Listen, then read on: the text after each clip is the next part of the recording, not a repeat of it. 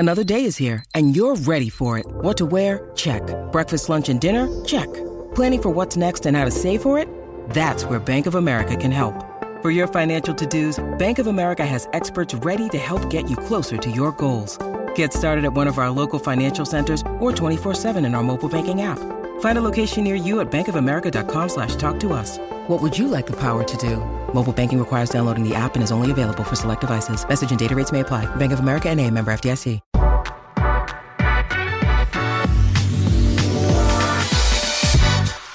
Today's episode of the Nick Bob Podcast is brought to you by Pella Windows and Doors. When it's time to get a new set of windows or a new door, you got to go with Pella. Why? Because people are great. I mean, they're fantastic. Steve, Vince, Clint, Brian, everybody there is outstanding, and they can provide window and door solutions to literally any home. But you know what? You also need to know you're going to be working with Pella the entire time. I had no idea, and I got to just hammer this home. Do you realize when you go to some other window and door companies, all of a sudden questions pop up like who's installing it, who's going to pre-finish it? Before you know it, you're working with like 4 or 5 different people. Massive headache. Massive, huge, enormous headache. You want the convenience and simplicity of working with one company, not 3 or 4. That's Pella.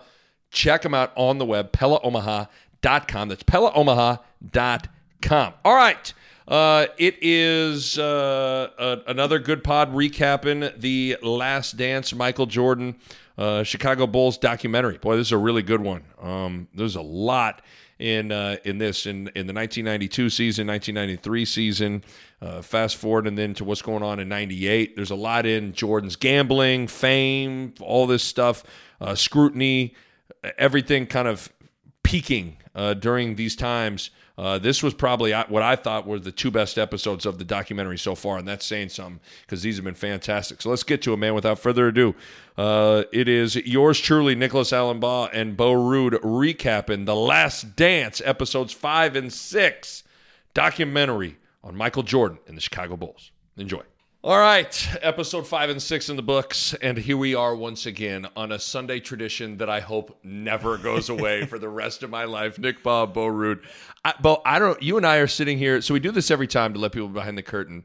We watch the 2 episodes. We kind of give each other little comments throughout the episode, but we try to like save it for the pod. Yeah. There was so much in these 2 episodes where, I mean, there's a lot of stuff that we're just not even going to be able to like get to. Yeah, I felt like the last 2, there wasn't as much to talk about. Maybe just I felt like the bad boy piss it. The last one, it was good. It was good, wrong, but not as much like, specifically to talk about. In this one, we were going, where do we even start? I don't even know where to begin, and you almost have to just take it in sequential order from 92 to 93 because it kind of tells the tale perfectly. I think this episode was about the branding of Michael Jordan, dealing with an amount of fame that I don't know that anyone's ever dealt with. And it all came to a head with the branding of this of Jordan, Be Like Mike, Air Jordans, all this stuff, colliding with the Jordan Rules book and then the gambling stuff and all that stuff kind of exploding. But yes. I think we just take it in order, starting in 92 and leading up to the end of 93, and that'll kind of tell us what the deal was. Yeah. Because I do think it's important to think about, like, in 92, you have one of, I mean, for a guy that has a million iconic moments in the NBA Finals, you have 91, him switching hands over Magic. We just watched the 93 Finals. I mean, he had 55 in game 4. But I'm not so sure the 2 most iconic Finals moments for Jordan are the shot over Russell, the final shot. Yeah. And then I think it's the shrug. I think it's the Portland final. So let's start there because I think it's important to like start there and build it up. I mean, it's funny how when you get to know this, the more behind, like he took personal like offense to any comparisons or anything. Like he could he could conjure up in his mind, real or not real, like reasons to go at people. And you could tell, like, the Clyde thing, like, he wanted to prove a point in that series. And in game one, dude goes for 35 in the first half and hits 6 threes in game one of the finals. Well, I think you got to give him credit also for, like, I think he understood how much better he was than other people. Right. And I don't know that people were giving him credit. Right. If you look back on it and probably read those articles, they were saying Michael Jordan and Clyde Drexler are the same player. Right. It's And, like, Michael at the time knew, like, it's not even close, right? And he knew that, where I think we've all, when we grew up, you know, the guys that actually play each other know, right? You know, people out there right now are probably listening that, you know, played high school ball, and they know what we're talking about, where you've played these people your whole life, and all of a sudden, you know, the paper finally reports, this guy's better than so-and-so, and you go, it does drive you up the wall a little bit. So, like, I understand that a little bit, even though it seems crazy. It seems like, well, Michael's so good. Why? But, like, at the time, if it wasn't obviously stated, it would kind of get at him, I think. And I mean, he, you know, you give Magic, there's nothing better than when, like, Magic does have just, like, when he goes into his stories and stuff, like, I mean, before game one, they're playing cards at Michael's house, and the whole, you know what I'm going to do to you tomorrow? I'm going to give it to this dude. And, I mean, you get the shrug. I mean, it's one of the most iconic, it's one of the most iconic moments in sports in my life, probably. Yeah, and the problem is people nowadays, they hit 1-3 in NBA Finals and they shrug and you go, oh, okay, Jesus guys. Christ. That's what we don't understand. It's like, this wasn't game 5 of the regular season. You know, this was the NBA Finals defending a title, and the dude had 35 in the first half and set a finals record. But it was just spontaneous. It Right. was just spontaneous, which you wouldn't expect when somebody's killing it. Instead of going, you know, doing some celebration, Right. he just shrugs his shoulders like, I don't know, I'm just killing this guy. And so, you know, so they go on to beat Portland.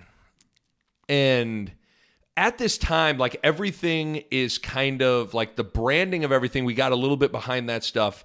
You know, the Be Like Mike Gatorade commercials that are still like, I mean, this guy was getting built up into, I mean, a god, basically, you know? And he did everything was just like, you know, sometimes the stars align and timing and everything is just perfect with the perfect guy, with the perfect brand, all this stuff. And that's what it was with him. Yeah. Like he had this magical way about him that Gatorade captured, that Nike captured, that all that stuff captured, that it all comes to a head in Barcelona in 92 with the Dream Team.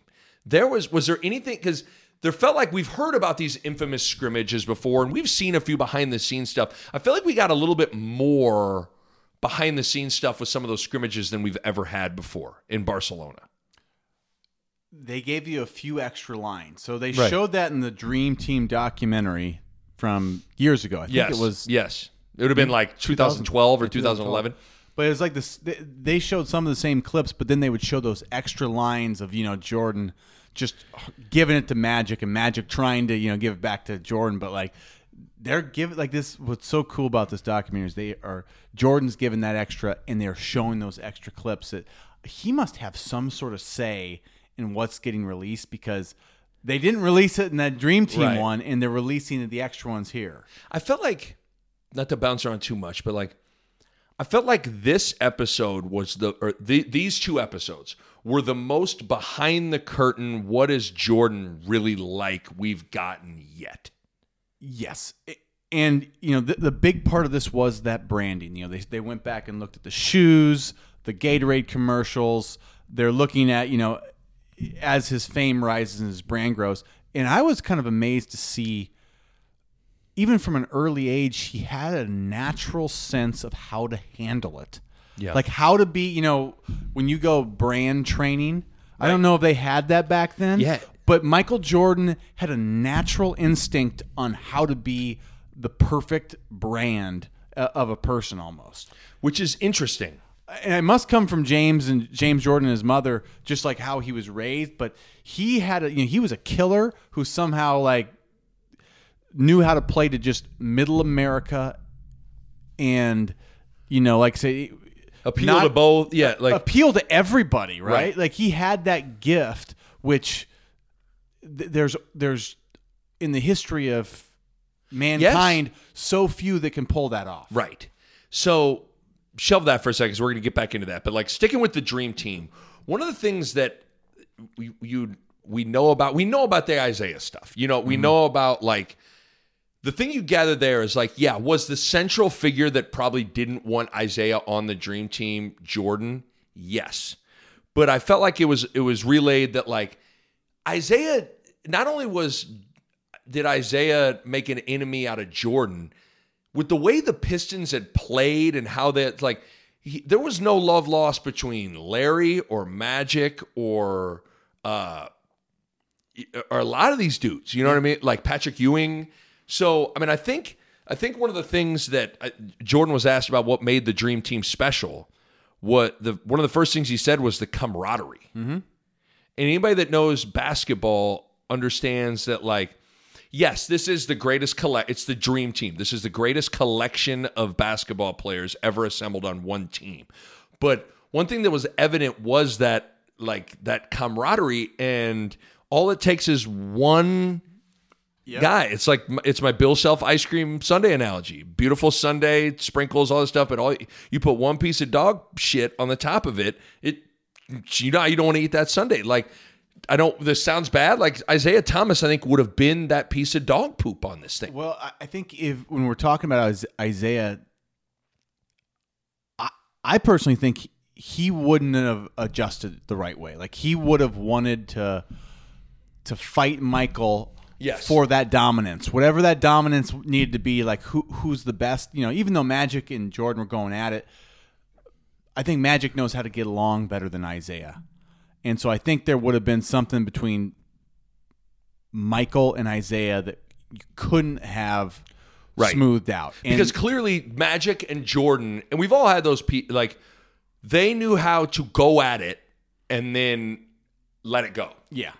Because they have the story after the infamous scrimmage where Barkley and Magic's team's up 8 or whatever, and they start giving it to Jordan, and Jordan goes to the next level, wins the scrimmage, and then after the scrimmage, Magic's able to have the self-awareness to be like, well, hey, Chuck, man, we shouldn't have pissed him off. And Isaiah, I don't think would have been able to do that. Because Magic was already on his way out and he knew it, right? Yes. That was already clear. Bird was done. He knew Bird it. Drinking beers at the pool. Yeah, he's not even worried about it. But Isaiah was still in the point where he had just been overtaken by Michael, but he wasn't ready to give up playing and give up his sort of, I'm sure, whatever his mindset was on him as a player. And so I think that was the right move by the people picking the team, is they didn't make Jordan or they didn't make Pippen or Bird or Magic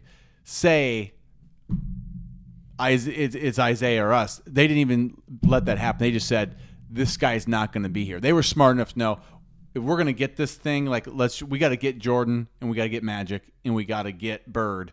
But as much as Isaiah deserved to be on the team, which he did, yes, he didn't matter for the overall picture. Agree. Jordan, Magic, Bird mattered. Those three are on the cover. Right? They're the cover boys. You just need those three names. That's it. And so a lot of this stuff we've become numb to and been over it so many times that you feel like, well, everybody understands it. Like, that's why I wanted to make sure we reiterated and started with, like, the shrug. Like, guys, that is an iconic sports moment that will live forever. Mm-hmm. So I wanted to hit, and then I think, we know about the dream team. It's easy to like push that aside. You talk to and read about from a lot of different people, whether it's David Stern, different people that understand the game, like that moment in time was, and the dream team in the 92 Olympics and in Barcelona and what happened there changed the course of basketball. It made it global. It changed everything. It was the right guy at the right time, like you said.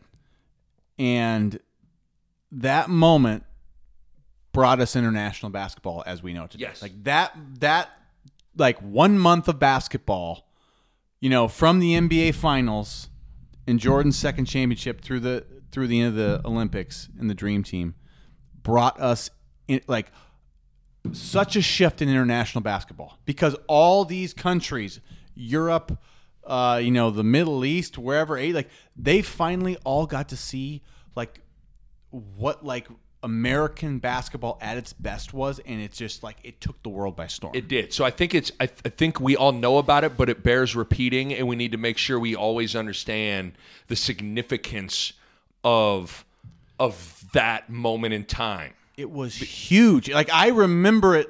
Like, I remember the poster still like on your door. Yes.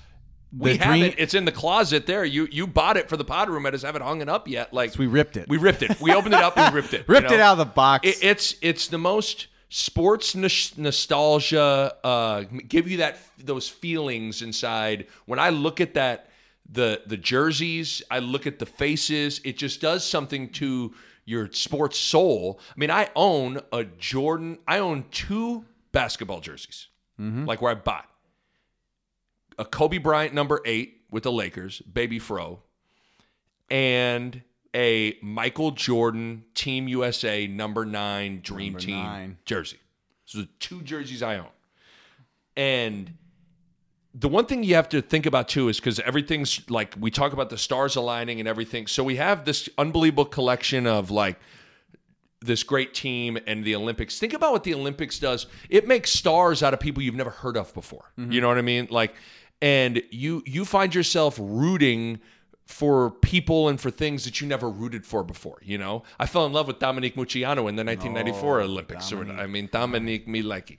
And, but you go from Michael Johnson in the Olympics to was him setting the record for the 200 and the 400 to then Michael Phelps. Like, the Olympics does this thing, and this was that times a million. Yeah. Because you already had these established brands. And then again, the important thing is that the focal point of all this, the face of the Dream Team, was Michael Jordan.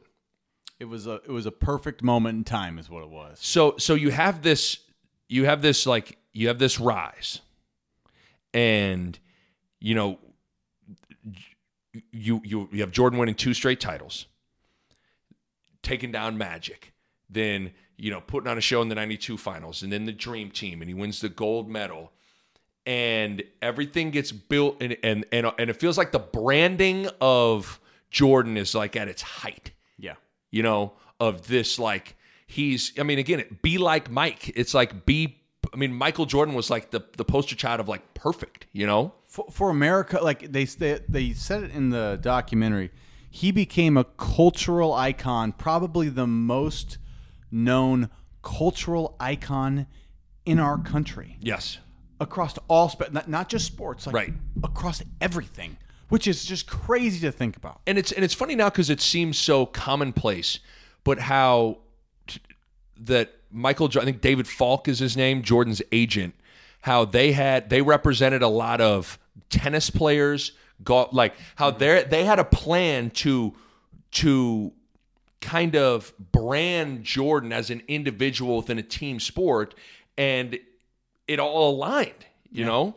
It all aligns to where all of a sudden now in this 1993 season, there's all of a sudden some things happening that make you realize, oh, Jordan might not be as perfect as all of us thought. Yeah. Started with the Jordan Rules book by Sam Smith. You do wonder when all that was kind of relayed, who was leaking shit from the team. I think the fact that Jordan, like, I feel like unequivocally said it was Horace. Now Horace denies it, but I feel like Jordan, like, I trust Jordan. When Jordan says something, I feel like I trust it. Right. Like if he says a name, he thinks I feel like he doesn't take that lightly. No. If it took him 20 years to say it and he's finally saying it, he's thought about this. And so all of a sudden now, I mean, and this is what happens, and it's funny how your brain like protects you from certain things of like what you remember. Yeah. Like, funny how we think to ourselves, like when LeBron's getting scrutinized, people love to be like, Jordan didn't get scrutinized. I mean, Jordan was getting heavily scrutinized. There were books written about it. Now, he was on top, so at the end of the day, you know, it's like he's on top, but he's getting heavily scrutinized. He wasn't just getting scrutinized. The main one of the main themes from, you know, where they started in 92 into 93 and what they were showing in the last season, right, when they're flashing forward back to 98, is fame is approaching a level of craziness with Michael Jordan that no human being can handle and stay sane, I think. Right? Like, he's so well loved, people riot. You know, they show everywhere he goes, there's a crowd of people screaming his name, trying to get an autograph, and that's not just at the stadium. That's at the hotel. At the hotel, in the parking lot, when he leaves his room, when he goes to the store, and it never ends. So, and then you start topping that with these people that now are going to try to poke holes at you, right? Like, that's what happens. Like, it's the fame, which you'd say it's good, right? Like, people love me, but it gets to a point of craziness. And then they start trying to tear you down. Right. And so, like, that's what I'm, more than anything, it's like, why did Jordan leave? He wanted to play, like, I think the media, it's showing me the media and the fans drove Jordan out of basketball. I can't believe that I've never, because for the life of me, everything that you think you understand about Jordan, this hyper-competitive, you know, like, I'm the king of the mountain, until you knock me off the mountain, I'm not going anywhere. I mean, he's at the peak. So we're in the 93 season now. Like I'd said to you, like, I think personally, 93 Jordan was peak Jordan. Yeah. Like, I think he's never been, it was probably the peak of his athletic explosiveness. His mental game's there. He's got his jumper. Like, I think so. Like, he's at the peak. Well, like, what did BJ say again? BJ said he was playing he was letting everybody play. He was playing everybody else was playing and he was winning games. Yeah, like, everybody else was playing the game, he was winning the game. And your analogy was my analogy, I've given it on TV a handful of times, is don't just play the sport of basketball, play the game. Yeah. And what that means is the game is time, score, momentum. How are you playing? How's your opponent playing? How's your teammate playing? Like, understanding all those things. Yeah. And so many players just play the sport, but you're not playing the game. And it seemed like Jordan was mastering that then when you combine that with his physical. He's the best physically. He's the best physically. So you have an unstoppable force. Yeah. And so I used to always be like, why would he have left? Like, why did he leave? He was 30 years old, right? 30 years old. He's won 3 in a row. He's never been better. But I will say this episode 6, was the first time I've ever felt like I started to understand why he needed to just get away from all that shit. Because let me tell you this, the most competitive human being probably that we know of in the world is probably Michael Jordan. That's probably fair. Probably fair to say. Actually, what's his brother's name? Larry Jordan? Larry Jordan might be more competitive. But if he didn't have, there weren't fans that were crazy and there weren't media that were crazy, Michael Jordan might still be playing basketball. Mm-hmm. Like, he would never have left. Right. Like, he wouldn't have gotten bored playing professional basketball if he just was like, could be just himself and go play.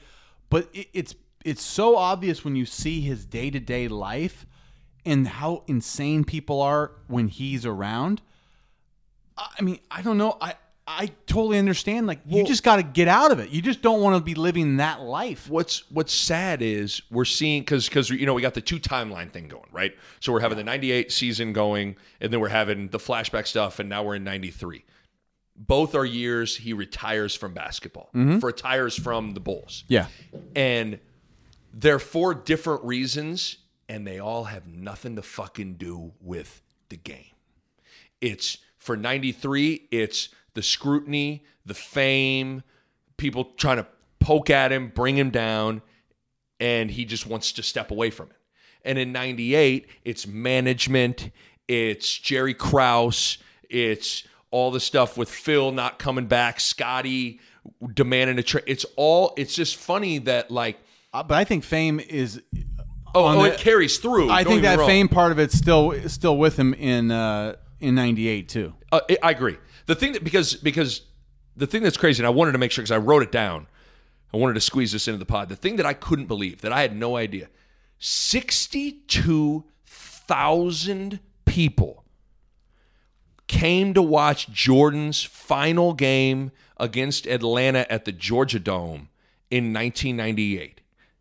62,000, Bo. That's crazy. Like that's, and he could get that at every city if they would have just played, every team would have played at a football stadium. Yeah. 60, and because you heard that some ticket guy with the Hawks was basically like, yeah, if we would have added 10,000 more seats, we'd have filled it.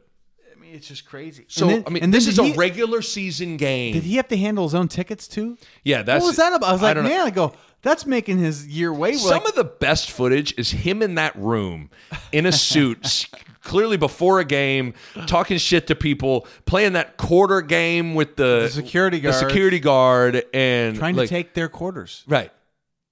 Trying to take some security guard that works for the Chicago Bulls. Some like nerdy guy in glasses. Yes. That was actually hustling him to kind of give it to him. Like, you feel good taking money off Michael, but Michael wanted to take his quarters. Oh, yeah. Yes. So I think before we get into like the 93 playoffs, because there's a lot that happened in the 1993 playoffs. Yeah. I'm going to make sure we carefully craft this conversation because it's something that I purposely steer clear of because I think it's volatile, and no matter what you're going to, depending on what your position is, like you're going to piss off half your audience, and that's engaging in politics. Yeah. But I think it's something that you probably have to talk about with Jordan after this episode, because you have the famous famous line of Republicans buy sneakers too. And, because there was a whole thing with Harvey Gantt was going to be the first black senator in the state of North Carolina. Jordan wouldn't publicly back him, even though he said he donated to him, but he wouldn't publicly back him. And what's hard is the same thing that I think helped his popularity is the same thing that probably pissed off some people. Is a part of what made him so popular is he never delved into politics at all. He basically tried to do nothing. He didn't want to do anything to piss anybody off. And ultimately, when you enter into that world, you're going to piss off people. I don't. For me, actually, like I don't fault Michael Jordan just because I know people might.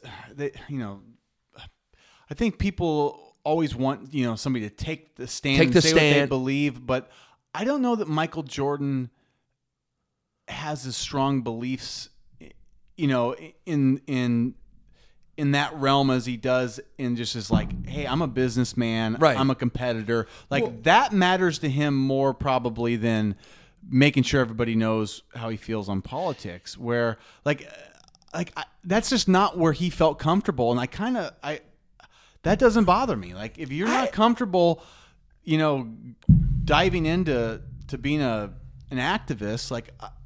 That's fine. Like, see, that's the not thing. Everybody needs to do that. Yeah, because he said, he was quoted after, when I wrote that, he said, he goes, I didn't view myself as an activist or a politician. He goes, I thought of myself as a basketball player. But isn't that right? Like, and to me, it's like, and this is where people want to have, like the world has far more nuance and gray than we want to make it out to be. Yeah. We try to make the world out to be definitive line. There's black, there's white, there's this, there's that. Yeah. There's Republican, there's Democrat. Like when there's nuance, like Muhammad Ali wanting to speak out, I support that and I'm fine with that and that's fine. But that's him. LeBron James wanting to speak out, all this stuff, that's fine. Steve Kerr wanting to speak out and speak again, like that, I got no problem with that. Just like I have no problem with Jordan not wanting to. You know, and that's not to say that like you and I, we've had it's not to say you and I don't have political beliefs and feelings. We have discussions on politics, but to me, there's just time, place. We're not doing a political podcast here. We're doing a sports podcast. So why are we going to go there? I don't want to say stick to sports, but I just don't. I don't know. I can understand that. I very much understand because. It's funny. I help with this podcast, right? So I'm a podcaster, right? But I also consider myself a private person. I always, we always talk about social media, and I do none of it, right? Because I feel like it invades my privacy in some way. Like I don't like sharing too much. I understand that. A lot of places, and I feel like I look at Jordan and. If this were, he would be coming up right now. I mean, things would be differently, obviously, but I don't see him as a person that would be snapping videos of himself every 30 seconds. Right. There's some athletes, that's what they do, right? I mean, I don't follow Instagram, but does Michael Jordan go on Instagram right now?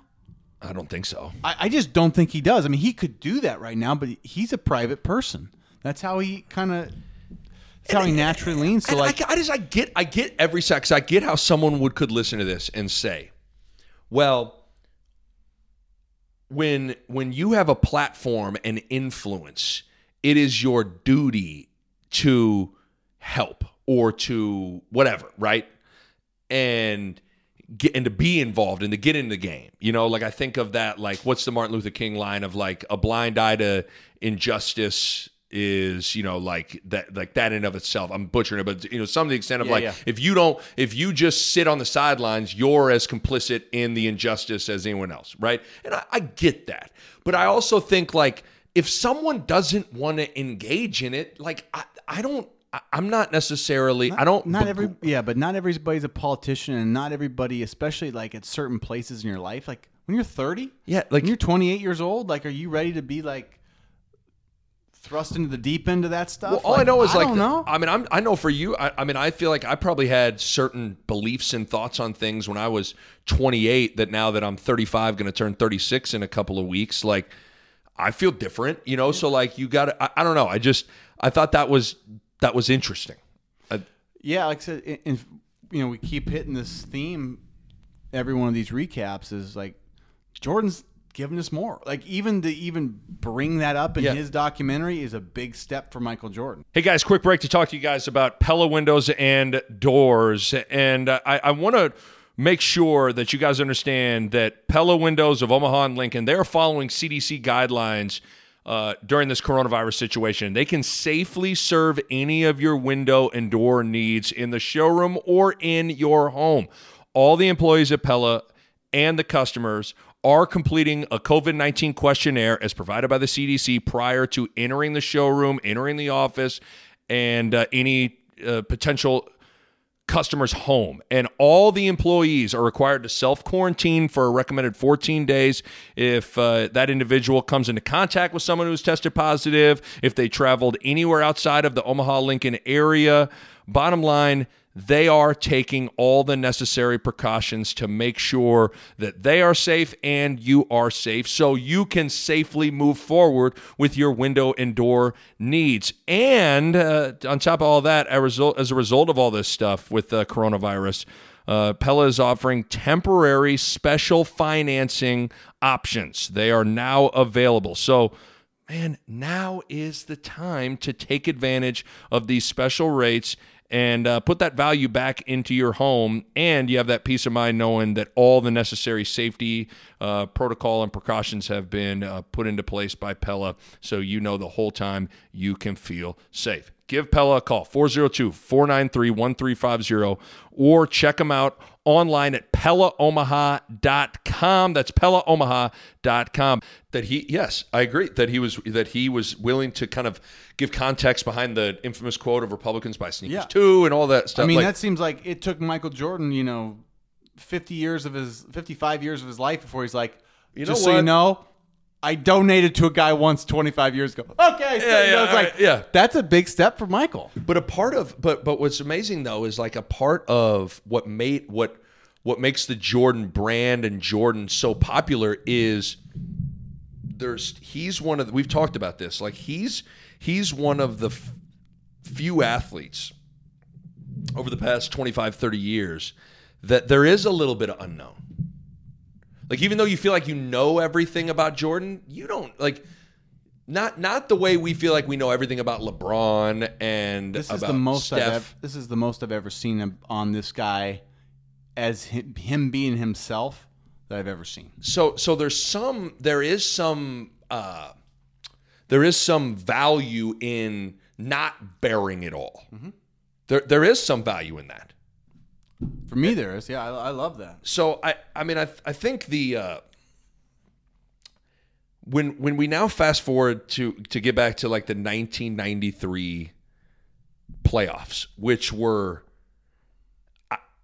crazy to say the least. Think about this dude against the Knicks in the conference finals. He goes to Atlantic City after they lose game one. So basically the night before game two, he is spotted in Atlantic City, and Jordan admits he was there. Yeah, and he's spotted in an Atlantic City casino, and he gets crushed for that. He gets criticized for that, sparking Jordan shut the media out. Didn't cut the media off. Didn't talk to him for 2 weeks until right before game one, I think right before game one of the NBA Finals. Yeah, and all the gambling stuff really came to light around the country, and it was craziness. I will say, and I feel like we've always kind of thought like we always knew Jordan loved to gamble, and you knew he loved cards, you knew he loved golf. But this was like some of the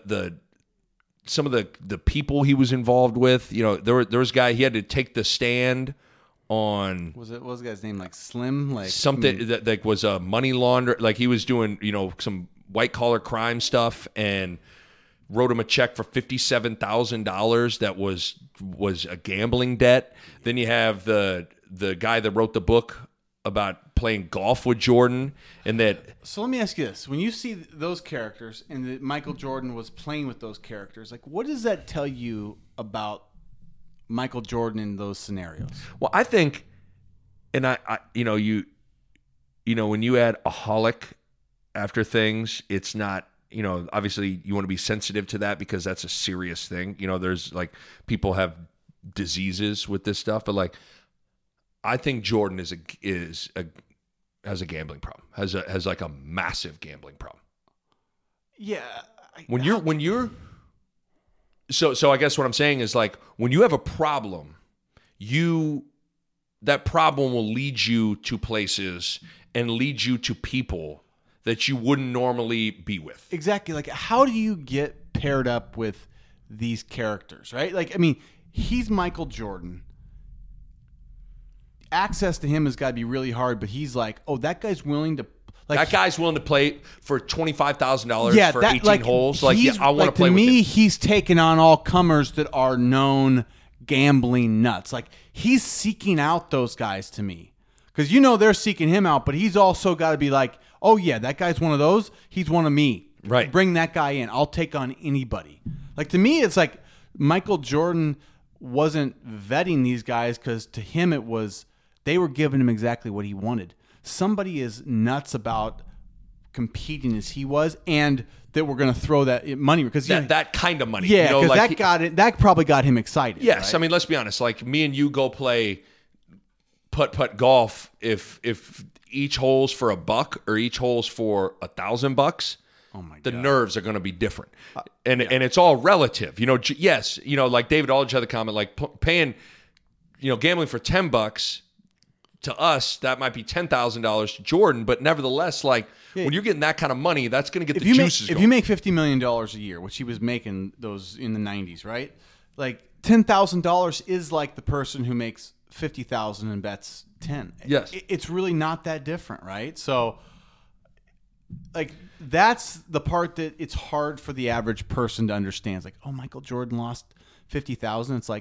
It's like losing 50 to you, right? But there is an issue there when you seek out people like he was seeking out. I mean, he was seeking out the wackadoo hustlers. And correct me if I'm wrong, but I thought I wrote down that he was down $1.2 million to the one golf guy. Yeah, I mean, the 1.2 is still a lot. That's like, but when you're down, I get that he's, I mean, the guy's got a net worth of $1 billion, and he's making 50. Like when you get in the whole $1 million to someone, yeah. That's your There have been about 30 checkpoints where you could have said, I need to stop. What am I doing? And he plowed through all those things. So, I mean, I think, he had the line that he did that interview with some woman I didn't recognize, which, by the way, he did a lot more candid one-on-one interviews than I feel like I remembered back in the day. But they asked him if he had a gambling problem. And he said, I don't have a gambling problem. If I did, I'd be hawking this watch and I'd have all this stuff. But he goes, I don't have a gambling problem. I have a competition problem. And to me, you're kind of like, I agree, but you're also getting into semantics and you're getting into rationalizing. Like he did have like a competition problem. Just like he wanted to go play blackjack for $1 a hand with Paxson and Purdue, just like he wanted to play the security guard for a quarter. Yeah. Before games. No doubt. But yeah, it's with him though. I think he could rationalize it as like the amount of money he was making made the gambling not a problem because you know what? He could afford it. Wasn't he's talking about Hawking. Right. That to me says he thinks, well, I can lose every hand in every match and it won't even make a dent in my life. Right. It's just in my entertainment. And so it's just, so all this stuff is crescendoing in the 1993 season. It's the peak of his celebrity and fame, and then it's the peak of the scrutiny at the same time with a lot of the gambling stuff that's all coming to like, I think it's funny how our brain like autocorrects to like protect our memories of things. Like this guy, he's in the like we always have this idea like, oh, Jordan had it cushy and there was nothing crazy, like he couldn't deal with what LeBron was dealing with. It's the same thing. It's the same thing. Like that's one of my main takeaways is like we have this idea that like the world that Jordan dealt with was so drastically different than the world LeBron's dealing with. And yes, there are elements that are different with social media, with 24 hours a day, news talk and opinion shows and all that stuff, but nevertheless, like you're seeing all that stuff, like it got to him. Oh, I mean, it wore him out. It wore him out to the point where, like, I mean, think about this guy in the Eastern Conference Finals was at a casino the night before Game 2. They lose. He comes back to beat New York. He's iced the media out for 2 weeks until he talks to Ahmad Rashad before the NBA Finals start. Mm-hmm. And, like all that stuff is going on. Like he's having to do a one-on-one interview with Ahmad Rashad about his gambling before he's going for the three-peat. Like it's crazy. I didn't remember it. I didn't remember any of it. But, in the end, it's just, I love those Suns teams. And then we were talking about that a little bit. Yeah. And that was the only time I think in our lives we were really we went at each other. Yeah, I were all in on Barkley and the Suns. I had the Barkley poster on the wall. I loved all those Suns players, and they were a really good team. But just in the end, like it didn't matter that the Suns were the winningest team in the league, had all the guys that you think you need to win. That all this stuff was happening to Jordan. Like, the guy just was too good, overcame it all.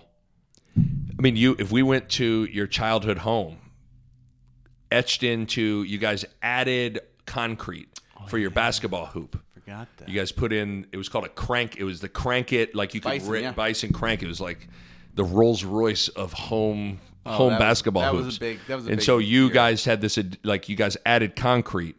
And obviously when you add concrete, usually people do like a handprint or they write stuff. Like you have the Suns logo, if I'm not I mistaken. think I did a handprint and the Suns. So we would go, like if we would go to the house, could we find it? It would be. I think it'd be there. Yeah, it should be there. But that goes to show you, like you were all in on That. You were all in on the Phoenix Suns. Yeah, squad. it was a pretty crazy how that worked too, because Barkley got traded from the Sixers in, I believe, after the '92 season. I think so. Because then it was Barkley in the Olympics with Jordan, and he lost all that weight, and then literally the Suns' first year, like they were the best team in the league. I'm telling you, Barkley won the MVP that year. Charles now is like, he's such a, he's funny, he's outspoken. We know him as a lot of people like lost in all of the hilariousness between him and Ernie and Kenny and Shaq and stuff like people like that guy was an unbelievable player. Well, yeah, especially like Barkley coming out of college was 300 pounds. Like he was a big, just like, he was the round bound rebound. Yeah. Right? He was that guy. And then when he transformed his body, finally got into shape, like it's hard to picture Barkley as that guy right now, right? Because he's bigger on TV and he's just big and slow. And but he was moving. He could run, he could dunk, he could shoot, he could pass, he could shoot. He had this very unique game because he was like 6'5". Yes. And he played power forward, and it was just, but he had an unbelievable year. And Jordan had 55 on him in game 3, maybe game 3. Yeah. But Barkley Barkley was still like playing really good in that finals, but it was just Jordan being Jordan. It was just, you can't beat peak Jordan, I think. So what I like, so obviously, it comes to, game 6, the great play. Phoenix did what they needed to do on that final possession. They ran to it. Jordan got the ball out of his hands in the backcourt, gets it to Pip. Pip gets it to Horace. Horace sprays it back out to the wing. Paxson splashes it. 3-peat. I think I was in your living room watching that with you when Paxson hit that shot. I feel like, did you and I have like beef for 5 minutes maybe? Probably, but it was so amazing. 5 seconds. Yeah, it was so amazing just to watch that whole thing anyway. So now they've just won their 3rd championship. And you can even see in the celebration, it's different. There were tears in 91, 92, it was joy and celebration. 93, they talk about how it was relief, and you can just tell it's like everything is weighing on him. That wasn't the type of joyous moment you saw in the first one. No. And even the second one. Like the third one, it was just like, thank God it's over. So I think so far, because we're at basically we're at halftime of the documentary, a little beyond. What I wanted out of this documentary was I wanted to get a better window into Jordan. I feel like we're getting that. And I just wanted to understand why on a variety of things. Because although we know everything there is to know about the Jordan story, there are a lot of, why did he do that? Well, why did he do this? Well, why did it end in 98? Why did he leave after 93? And I feel like, and maybe this is just me, I feel like I'm understanding those things as it's unfolding. Well, the narrative that they say that's the NBA made Michael Jordan take a 2-year break as a suspension or, whatever he had. There's with always gambling. been rumors about that. They say that a lot, and I think sometimes I'm guilty of that's a buying into possibility. And then you watch this and you see how he felt that last year and you see all the That's fame. a good point. And it's like there's no part of me that thinks that could be true now. It's all just he was worn out from it. He wanted no more of that life. He clearly at the end of 93 he had enough. He needed a break. He wanted away from away from that life. And so there's a lot of stuff then we're going to probably get more like it now kind of all makes sense that like he wanted to escape that life. Mm-hmm. But he has a competitive problem. So he needed to scratch that competitive itch somehow. Well, what better place to scratch the competitive itch and live in kind of an anonymous life than fucking minor league baseball with the Birmingham Barons? That's it. So all this stuff, because I'm with you, there's always been a part of me that like, would I maybe kind of buy that the NBA made him leave because of some gambling stuff? I'm like, yeah, I may buy that. But like watching this, yes, you got a window into his gambling problem, but you also got a window, like you said, into like, he clearly, everything, how he was feeling was someone that needed a break. Yeah. I think it's similar to when, I think like Fox, like once every 10 years, is like, did we fake the moon landings? And they're like, take a look. And this one guy's like, see this here? Like, see that shadow? It's going the wrong way. That's how we know.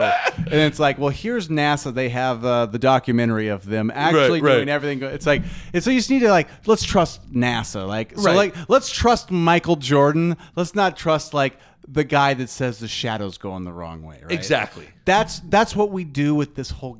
He had to take a break because the NBA ordered it from gambling reasons. Like, well, David Stern was quoted in it like the NBA investigated his gambling, and Stern was like, yeah, he makes too much. I mean, yeah, Stern was basically like, we looked at his earnings, good, like, but like whatever. I think he literally said we looked at his earnings, we're like, nah. Yeah, I mean, you get it? It all makes sense. So I guess I'm just like, if we're at the halfway point of this. It's just I'm getting a better sense of Jordan, and I'm getting a better sense. The first why I always wondered was, why did he leave? Why would he have retired after winning 3 in a row, knowing all that we know about him? Well, in the James Jordan deal, the murders, the murder of his father's coming. The more this goes on, I'm most curious to see if he talks about it. I know, because I mean, Nick, because clearly, I think it's pretty clear, and it's been established even in this documentary, that the number one person in his life was his dad by a mile. Like, in terms of admiration, wanting respect from, all that stuff. Because, like, I mean, James Jordan he is everywhere with MJ. Yeah. And so that's... I will say the other thing I wanted to see was, in terms of what I wanted out of this documentary, I was really curious how because that's got to be coming up in the next 2 episodes, is what happens with the passing of James Jordan. Yeah, that's one that's funny. I don't think about that very often. Again, there's so much, Bo. There's so much with our brains that we kind of just don't like. When it comes to that Jordan file in our brain, there's only so much that gets into that file, and things like, I mean, Jordan's dad was murdered. Yeah, that's nuts, man. That's nuts. I hope that they actually go into it. I just want to hear Jordan talk about it. I would love to see. I know that's probably got to be more than hard, Oh God! But I wonder if enough time has passed where he feels like he can say some things. Yeah. I don't know. All right, hey, Bo. We're taking a quick break from talking about Michael Jordan here real quick. Pop quiz, you know what May 10th? What's going on May 10th? Do you know what would be going on that day? I got a good idea since we just discussed it. I gave it away, huh? That's Mother's Day. I had no idea that Mother's Day was, I mean, it's right around the corner. I don't know that I ever have been aware of when Mother's Day was. I don't know if you're like me, but growing up, it was sort of like you walk in the door like, it's Mother's Day. Like, oh, okay. Okay. And we've got Mom what? And you write your name on the card and you... Well, and what ends up happening on Mother's Day is like you end up, you got, if you have a wife with a kid, you have like the mother-in-law, it's like, it's crazy how that all ends up being where you got to think about gifts for there, gifts for there, gifts for there. But here's the thing. Like, you sit there and you go, like, what gift are you going to do? You really going to do flowers? You got to get your mother a good gift. That's I'm the not key. Anti-flowers. No, you got to give them something more than flowers, Nick. It's got to be something a little bit better than flowers. You know what it is? It is various purses. Ooh. Women love a good purse. And the people, okay, the owner of, because people need to go to sapahn.com, SAPAHN.com. We know the person who runs this. We've known this young woman since we're 12 years old. Yes. Yep. Great woman. She does incredible things. She's a fellow Southeast Knight. She moved to Thailand with her husband, who's also one of our best friends in the world. And they start an artisan-led fashion brand that is changing the fashion game. And I don't know, does your wife have any My wife's items? She already has a purse. So does my wife. She loves it. Loves it. I'm just telling you. I don't know. I mean, a purse, like, I don't know what I'm looking at. I got my wife for her birthday some necklaces and bracelets, matching silver necklaces and bracelets from Sapahn. So you're a Sapahn veteran. I'm already a veteran. Yes, you're a newbie. You have earned your pension with the. You're Sapahn. Learning about Sapahn. I've known about it, and I know my wife loves it. I'm just telling you. Women love this. So you're saying if for Mother's Day, if let's say there's a couple of viewers out there that have wives and mothers they're trying to find a gift for? We found it for you. We found it for you, okay? I think we're onto something here. Because they told us here, this is good. This is a good copy from Brooke. 3 words, buttery, soft leather. Buttery. That's how Buttery's you get a me great in. word. That's how you get me in. Buttery can mean a lot of different things, but we're talking about purses right now. I'm just telling you right now, they have awesome stuff. They have purses, handbags, wallets. You got jewelry. Yeah, good silver. Jewelry. I mean, you got all that stuff. And, it's a local business. Like let's support, our people during these difficult times with the coronavirus. I'm just telling you, this person's going to love this. Yes. It's your unique. mom, it's unique. And it's something that in a category for men, this is a hard place to shop normally. Very. But this is your easy button. You just said easy button. And we're going to make it even easier. When you go to sapahn.com, SAPAHN.com, enter the code GAMETIME. Enter the code GAMETIME at checkout for $50 off plus free shipping. Bro. I think she knew what she was doing. She's been watching the Michael Jordan documentary.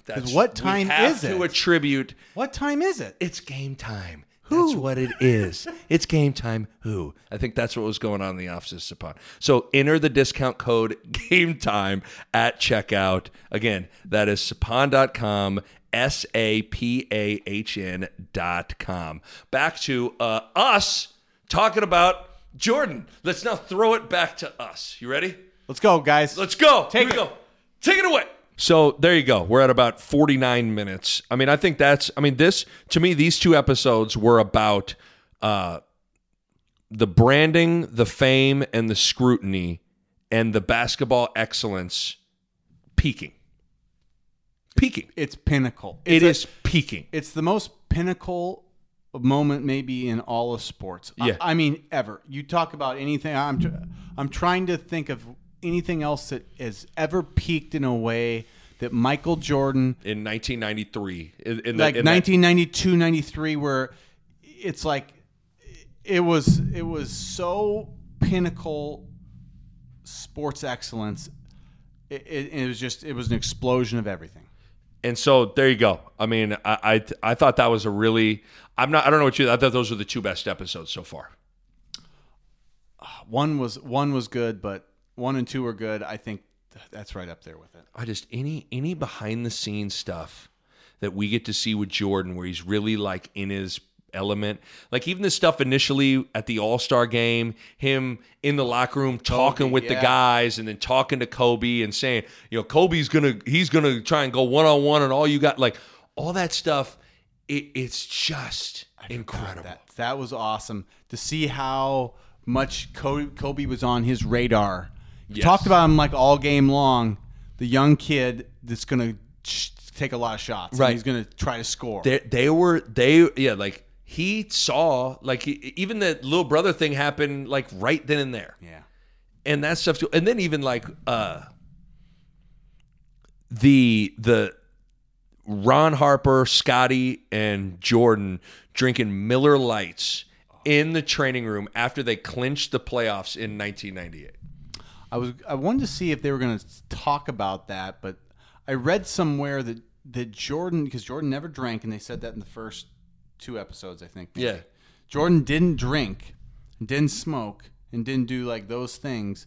And then I think at some point, I want to say probably in those... Probably I would think in 1992-ish. In those or years, 1991. He couldn't sleep.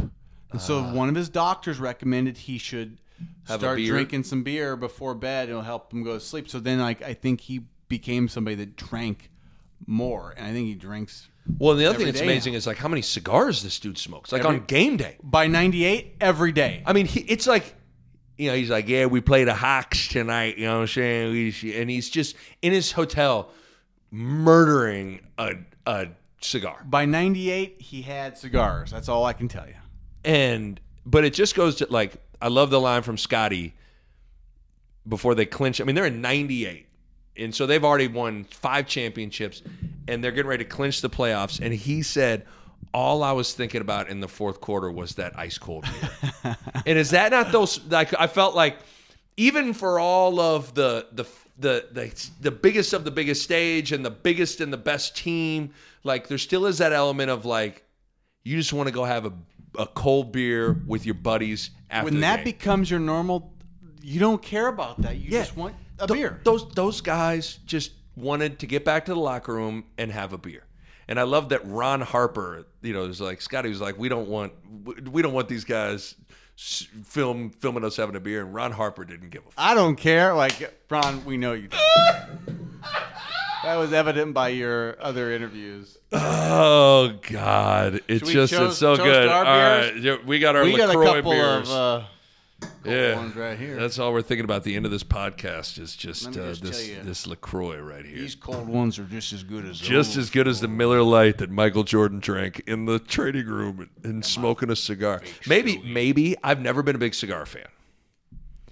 For the final pod recapping, do we?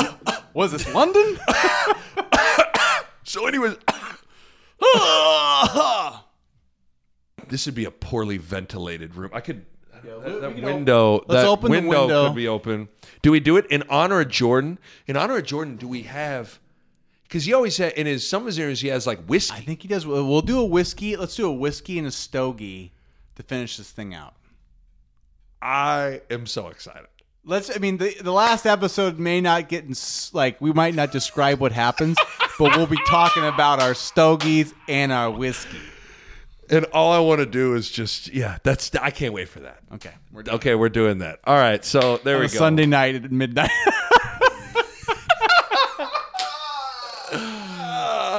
Our little way to try and be like Jordan. All right, so there you go. That's episodes 5 and 6 of the Last Dance documentary. I wish this thing lasts forever. If right now, if someone offered me a contract of every Sunday for the rest of your life, you get to watch a Jordan documentary and then do a pod with Bo, I would sign it instantaneously. Part 1074 and part 1075 here. Yes! Like, this is so good. I wish they did like every game and we just do this forever. I'd like to have a standing reservation of us hanging out. Like if this was our job forever, I'd do it. I would take that up. All right, so there we go. 55 minutes in. Nick Bob, Bo Rude, simply saying this.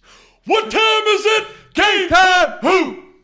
All right, my thanks to Pella Windows and Doors. If you're thinking about a new window or a new front door, now is the perfect time. Give Pella a call at 402-493-1350 or check them out online at PellaOmaha.com. We will see you next time on the Nick Bob Podcast.